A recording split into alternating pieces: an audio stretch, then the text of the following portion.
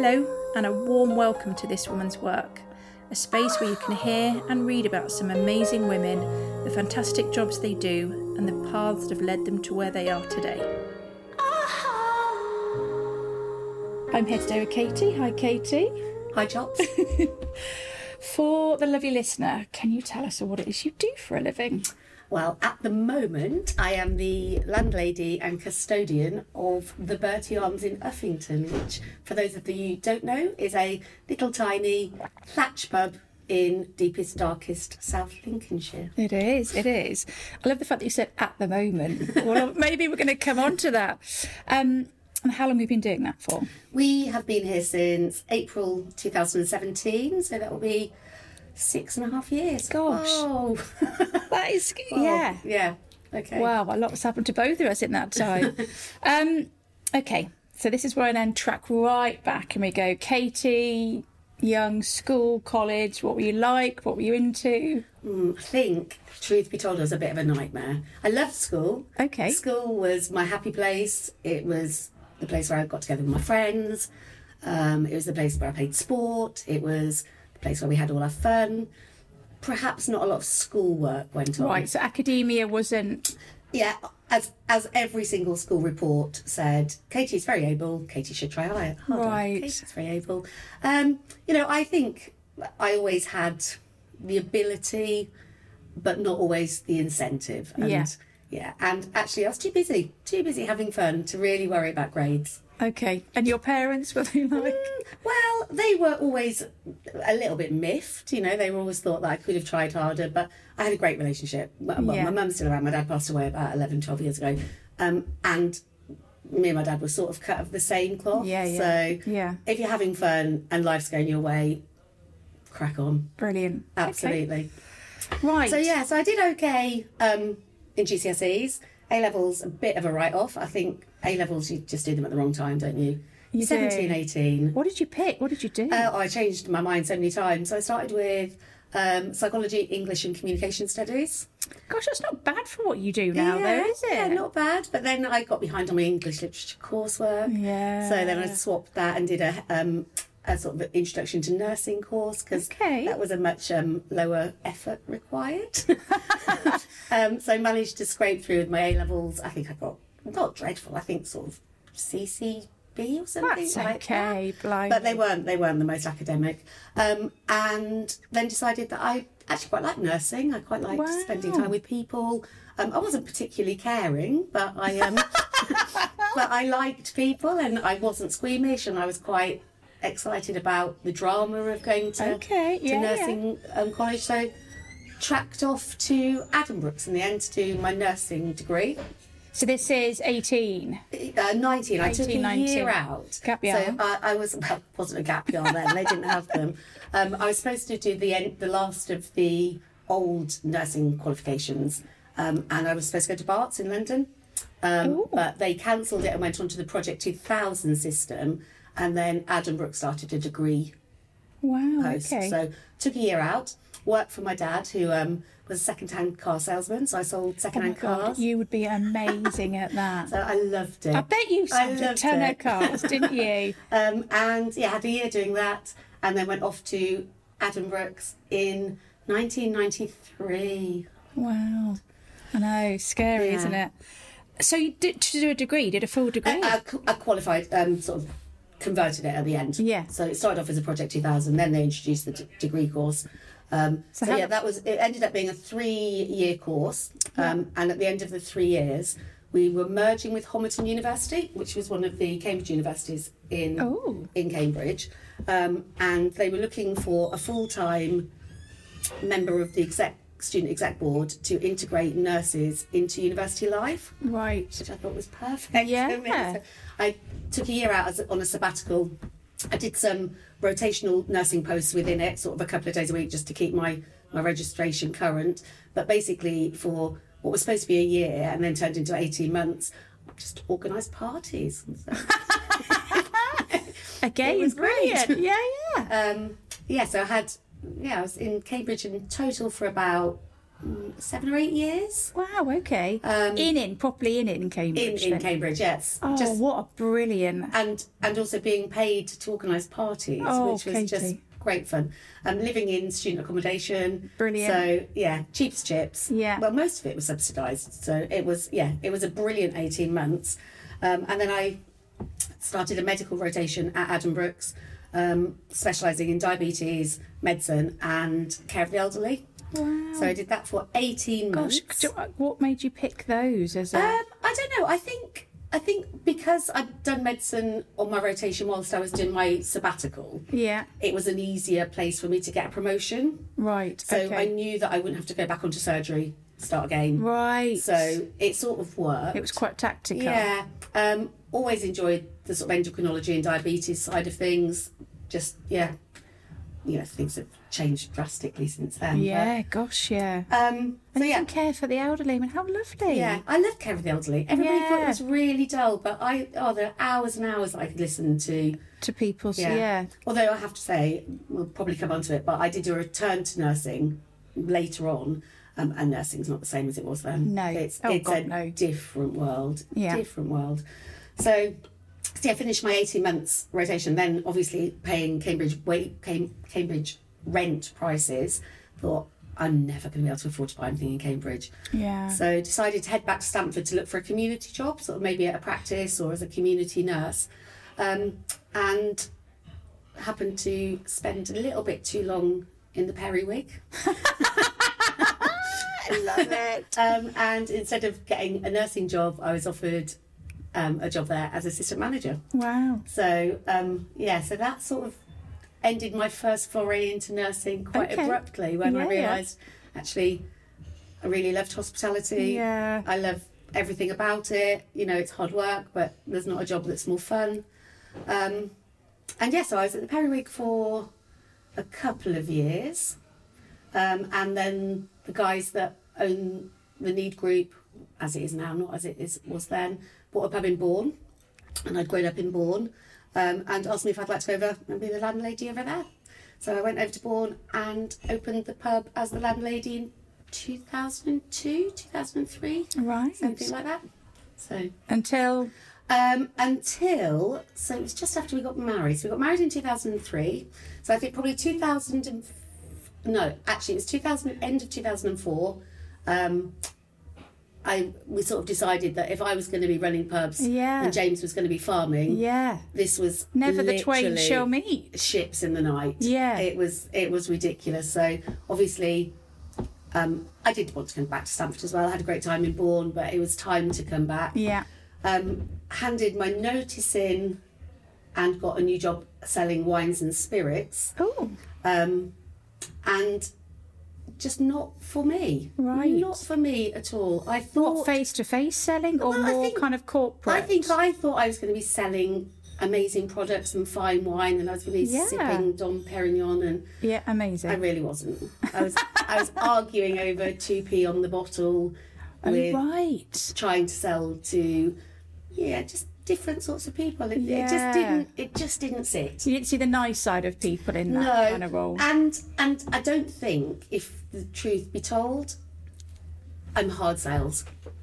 I think I'm soft sales. Yeah. I don't think that I'm very good at going in and fighting for business. I want, when any suppliers here, I don't care about the odd couple of pence. I'm more about the people that I want to deal with. Yeah, yeah. And that was very much how I wanted to be treated. And it doesn't actually happen that easily, does it? But I'd never done sales, so I had no idea. Wow. So that was a very short-lived career. I think that was probably about 3 months. And on the day that I handed my notice in there, about 3 days later, I found out I was pregnant. So, gosh, you're the second person that said that. They handed their... Oh, are you the third?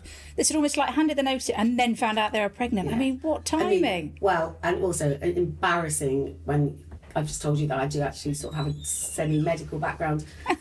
You didn't know. I was 12 and a half weeks pregnant when I found out. You were really pregnant. Yeah, right. I was clueless, absolutely clueless. Oh. So we ended up without a job. with no maternity pay. Yeah. A new house that we'd just taken all the walls out of, and that we were going to convert, and a baby due in about 6 months' time.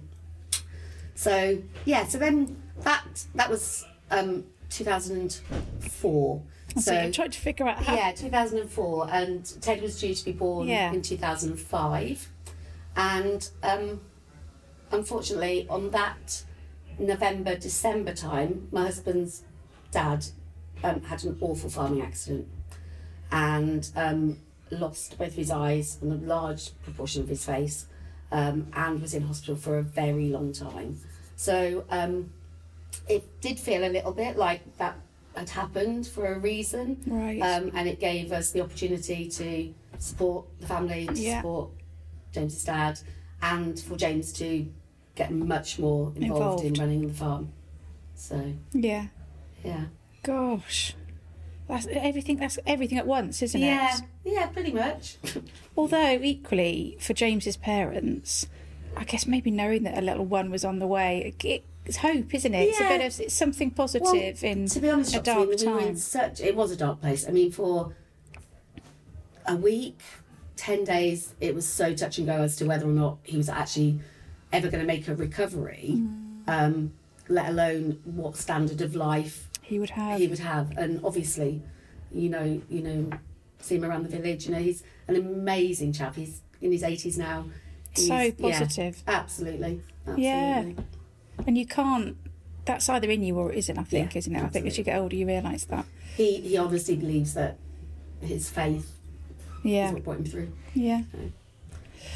So Ted was born, and then you were sort of very much just sort of helping, supporting James. Yeah, so... did you dally in anything else during those? I always did a bar shift a week, right from them being very, very small, and made sure that it was... You needed that for you. Absolutely. Apart from the bar shifts, I stayed at home. Yeah. I did a bit of work on the farm. I'd do an occasional tractor shift. Yeah. I'd do a little bit of... My dad was still around at that point, so I'd do a little bit of car running from him, picking vehicles up, dropping them off. Yeah, I was basically... You were a support to everybody else. Yeah, well, and lots of hospital appointments and things like that for James's dad still. And then we saw an advert that the Bertie Arms Uffington was up for sale. And I was like, ooh, now. Oh. Now. We weren't really in the market for a pub. No. We'd always just said, if it ever came up for sale, we'd certainly do our best to give it a go. Yes, but yeah. Didn't expect it to come for sale, and certainly couldn't afford it. Yeah. In a fortunate for us turn of events, in order to have the mortgage approved, the mortgage company sent out a valuer.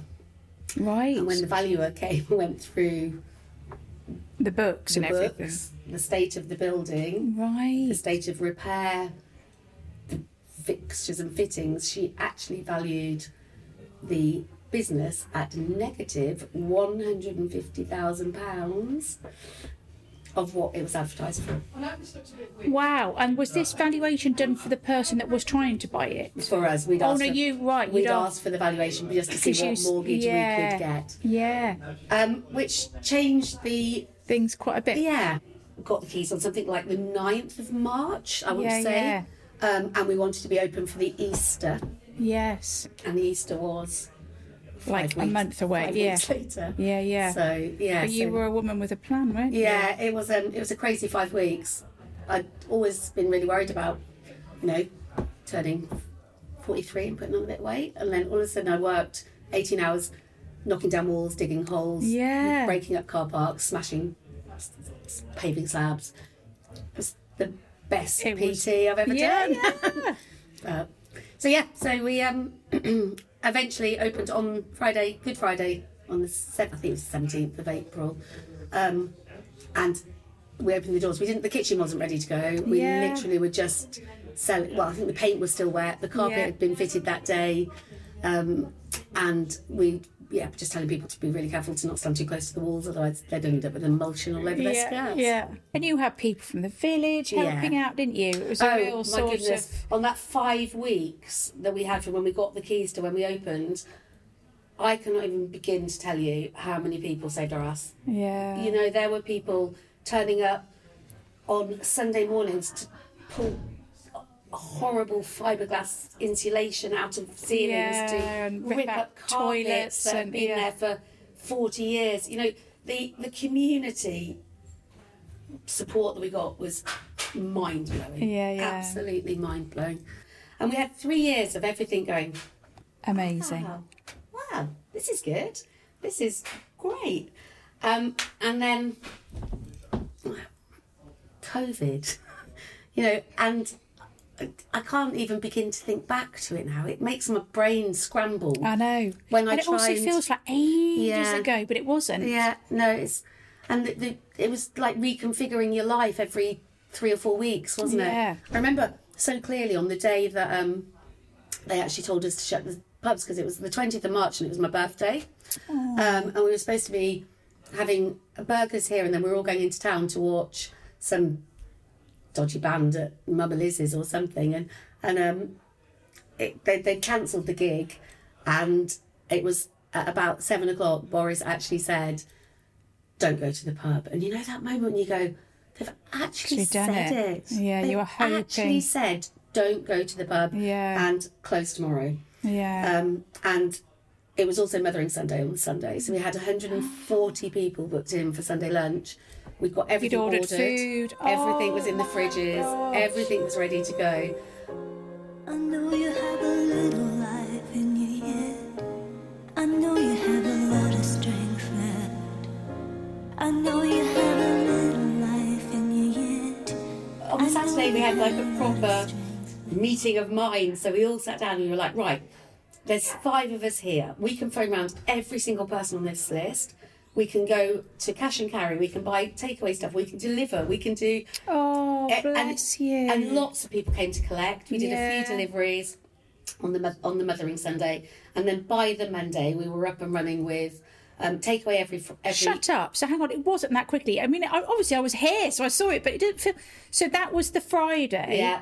By the Monday, you'd figured out. We'd done all our stuff for... home deliveries. We borrowed a chilled van from the butchers, who very kindly lent it to us. Wow. We did takeaways every lunchtime and evening. We had all the slots allocated so that people could turn book up, in, place their order, collect their food.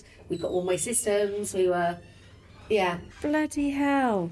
It was, it was, and then that next 18 months was just a never-ending sort of on off. There were so many rules. It was impossible. And with everybody with the best will in the world, they're all very good at behaving and obeying rules when they've had 2 pints. Yeah. And the time they get to 4 pints, and you're going, I'm really sorry, you can only sit in groups of 6. People are going, what are you talking about? And you're like going... And also in the middle of all of that, I actually thought I was going insane, properly losing the plot. I was very tearful. I was highly strung. I was very anxious. And obviously just put all of this down. My sister was really ill. My sister got diagnosed with terminal cancer during lockdown.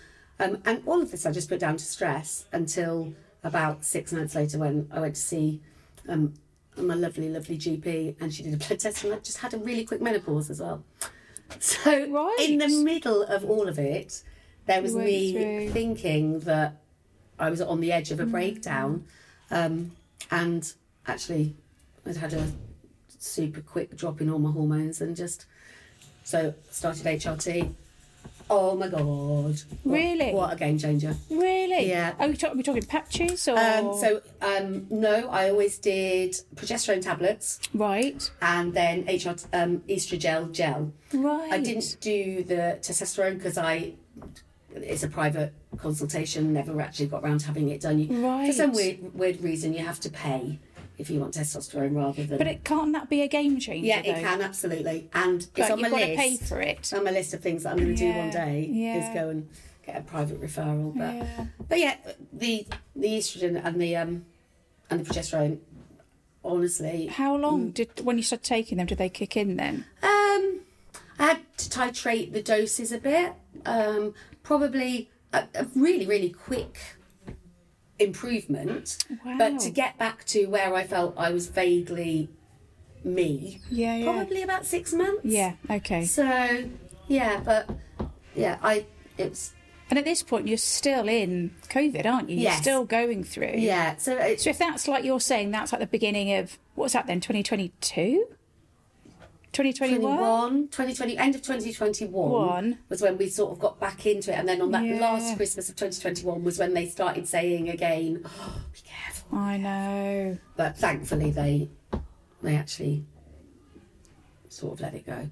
So after COVID, so all the chefs had they'd worked through apart from that last bit when we were closed. But I think actually it just changed people's expectations. Yeah. So everybody that had been working, we'd all done it for however many years of working 50, 60, 70 hours a week. Yeah. 5, 6, 7 days a week. And then lockdown was enforced and everybody was furloughed. And everybody went, Love this. This is Nice. I know. And then it started making people think, so, okay, I'm a head chef, I'm being paid, I don't know, say 35 grand a year. I picked a number out. Yeah. I could probably earn just about that delivering. Yeah. And not working Friday, Saturday nights. But also you'd got Brexit at the same time. Yeah. So you'd obviously got a load of extra labour, lots of very talented people.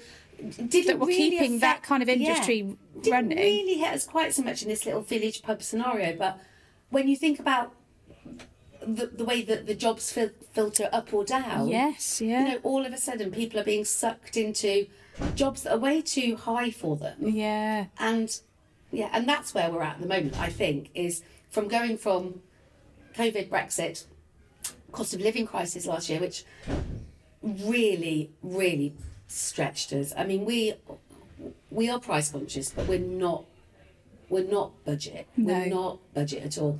But even the customers that we see on a regular basis, who we think are comfortable, a little bit of extra, we're probably not seeing them like we used to.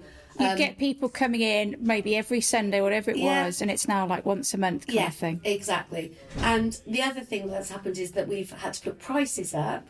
In line with your price. In line with our prices, in line with supplies. Staff increases. And then all of a sudden, now all they're doing is upping the minimum wage month in, month out. And I get it. People need to be able to afford, but that cost's going to come somewhere. Yeah. And that is only going to come back to the bottom line. I know. And so what's been the absolute best part of... Let's focus on the pub. What's been the best part of it? I don't know. There are special. There's a huge sense of pride when I see the village all gathered together, when everybody is in it and everybody's here, and it's so much fun and so much laughter, and on the whole, a lot of joy. We've always kind of get up against opposition because there are people that have lived around here for 30 years with a bad pub. So they don't like the fact it's busy. They don't like the fact... It's noisy, There's lots of that. But I think the overwhelming sense is... Oh, God, it has been such a... very much so. So what's been the most challenging part? Obviously, COVID and all that kind of stuff. I wasn't sure if I was going to talk about this, but I think I'm going to. Okay. But on the opening weekend, I know you know this story, and it's very sad.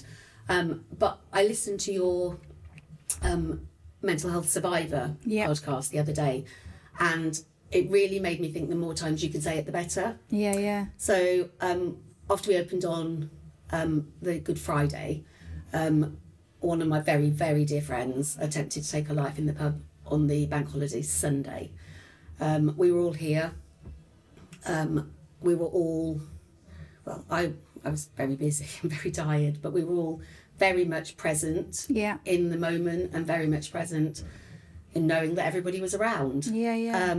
And everything sort of fell apart in split seconds when nobody could find her. And just, as I said, hearing what...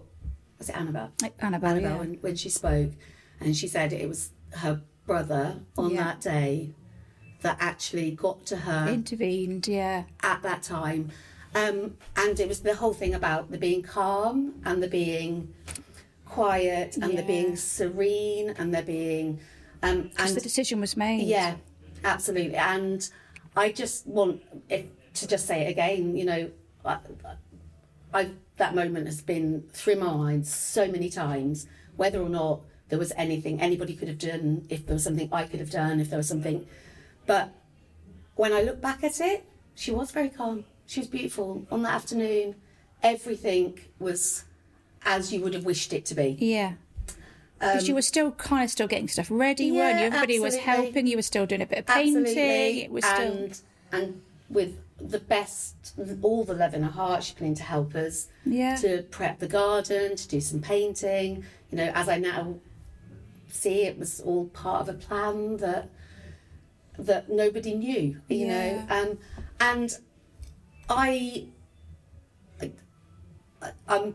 very, very at ease that it was here that she chose to do it, because it means it wasn't at home. It means it wasn't anywhere that anybody else needs to go. Yeah.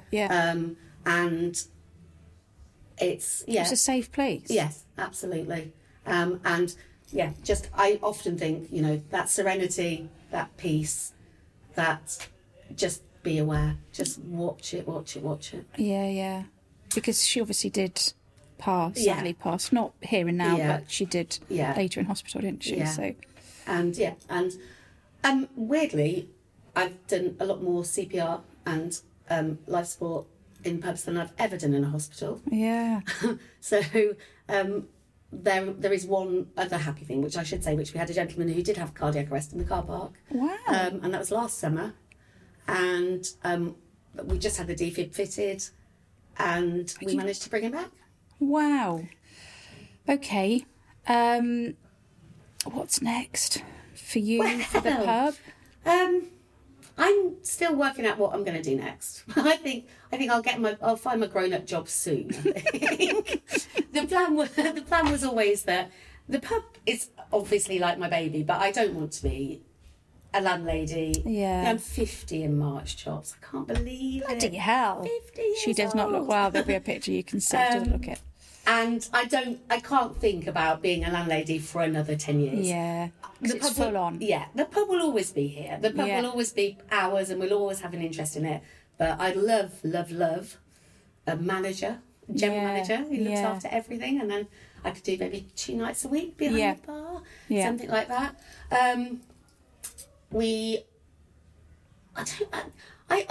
My absolute passion is fundraising. I love fundraising. Okay.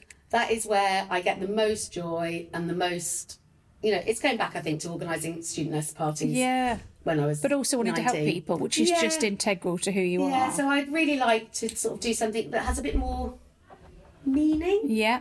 Something that actually has a legacy, or something that is something that I care really deeply about, that I can just focus on. But I will always pull a pint, and I will always turn up for a shift. I'd rather not do 70 hours. What has been, and I need to know this now, in a fun way, the strangest thing that's happened to you in this pub? As in, like, you know, just bizarre customer requests, bizarre suppliers, bizarre... I remember hearing all about your chefs and the amount of chefs that you get in. Yeah. And then you would just see them stealing wine and things like that, all that kind of chefs stuff. Putting wine down their trousers. Yeah. Chefs drinking vodka off the top shelf. Was there anything particularly weird? No weird toilet incidents? I'm only saying that because poo seems to be a reoccurring theme on this podcast. There's just every day there's something that's a bit weird where you go, are you for real? We did have, when we first opened, the gents' toilets all backed up, and it was 6 Nations, and I was the only one here. And somebody came in and they're like, there's the toilet water, the water's coming out the top of the toilet in the gents. I was like, oh. And when I went in, somebody had rolled up a pair of shitty boxer shorts and put them in the system. Just to pee you off, basically. Which was really, really bizarre. Yeah.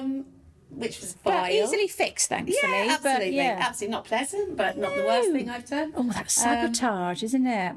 we've had... we did have a really strange piece of lost property. We had a wheelchair left behind. Okay. I'm not quite sure whether or not they drank the beer and they were cured, but yeah, we had a wheelchair. Or was it a drunk group that bought it? You know, almost like a sort of... I think I would have remembered them. And they never came back for it. So you've now got a pub wheelchair then? I took it to the charity shop. I'm not involved with that. What's the... We've had some sort of supernatural weirdies. Oh, God, don't, have you? Yeah, sort of some real, like, weird things where things have fallen from a high distance or moved, or we've had bells ringing in Inside. the kitchen with nobody in the kitchen. Stop it. No window open, no draft. No, nothing. And I'm... How often has that happened? It tends to be. So one of my favourite people, Sarah, who's not here at the minute, she's got a new job, but she's really in touch with everything. Like she feels everything. Right. She's got the gift. She has got the gift. And she is... She's like for my scepticism, she's my belief. Yeah. I trust her with everything. You know, she would not... Oh, my gosh. She would not tell me these things.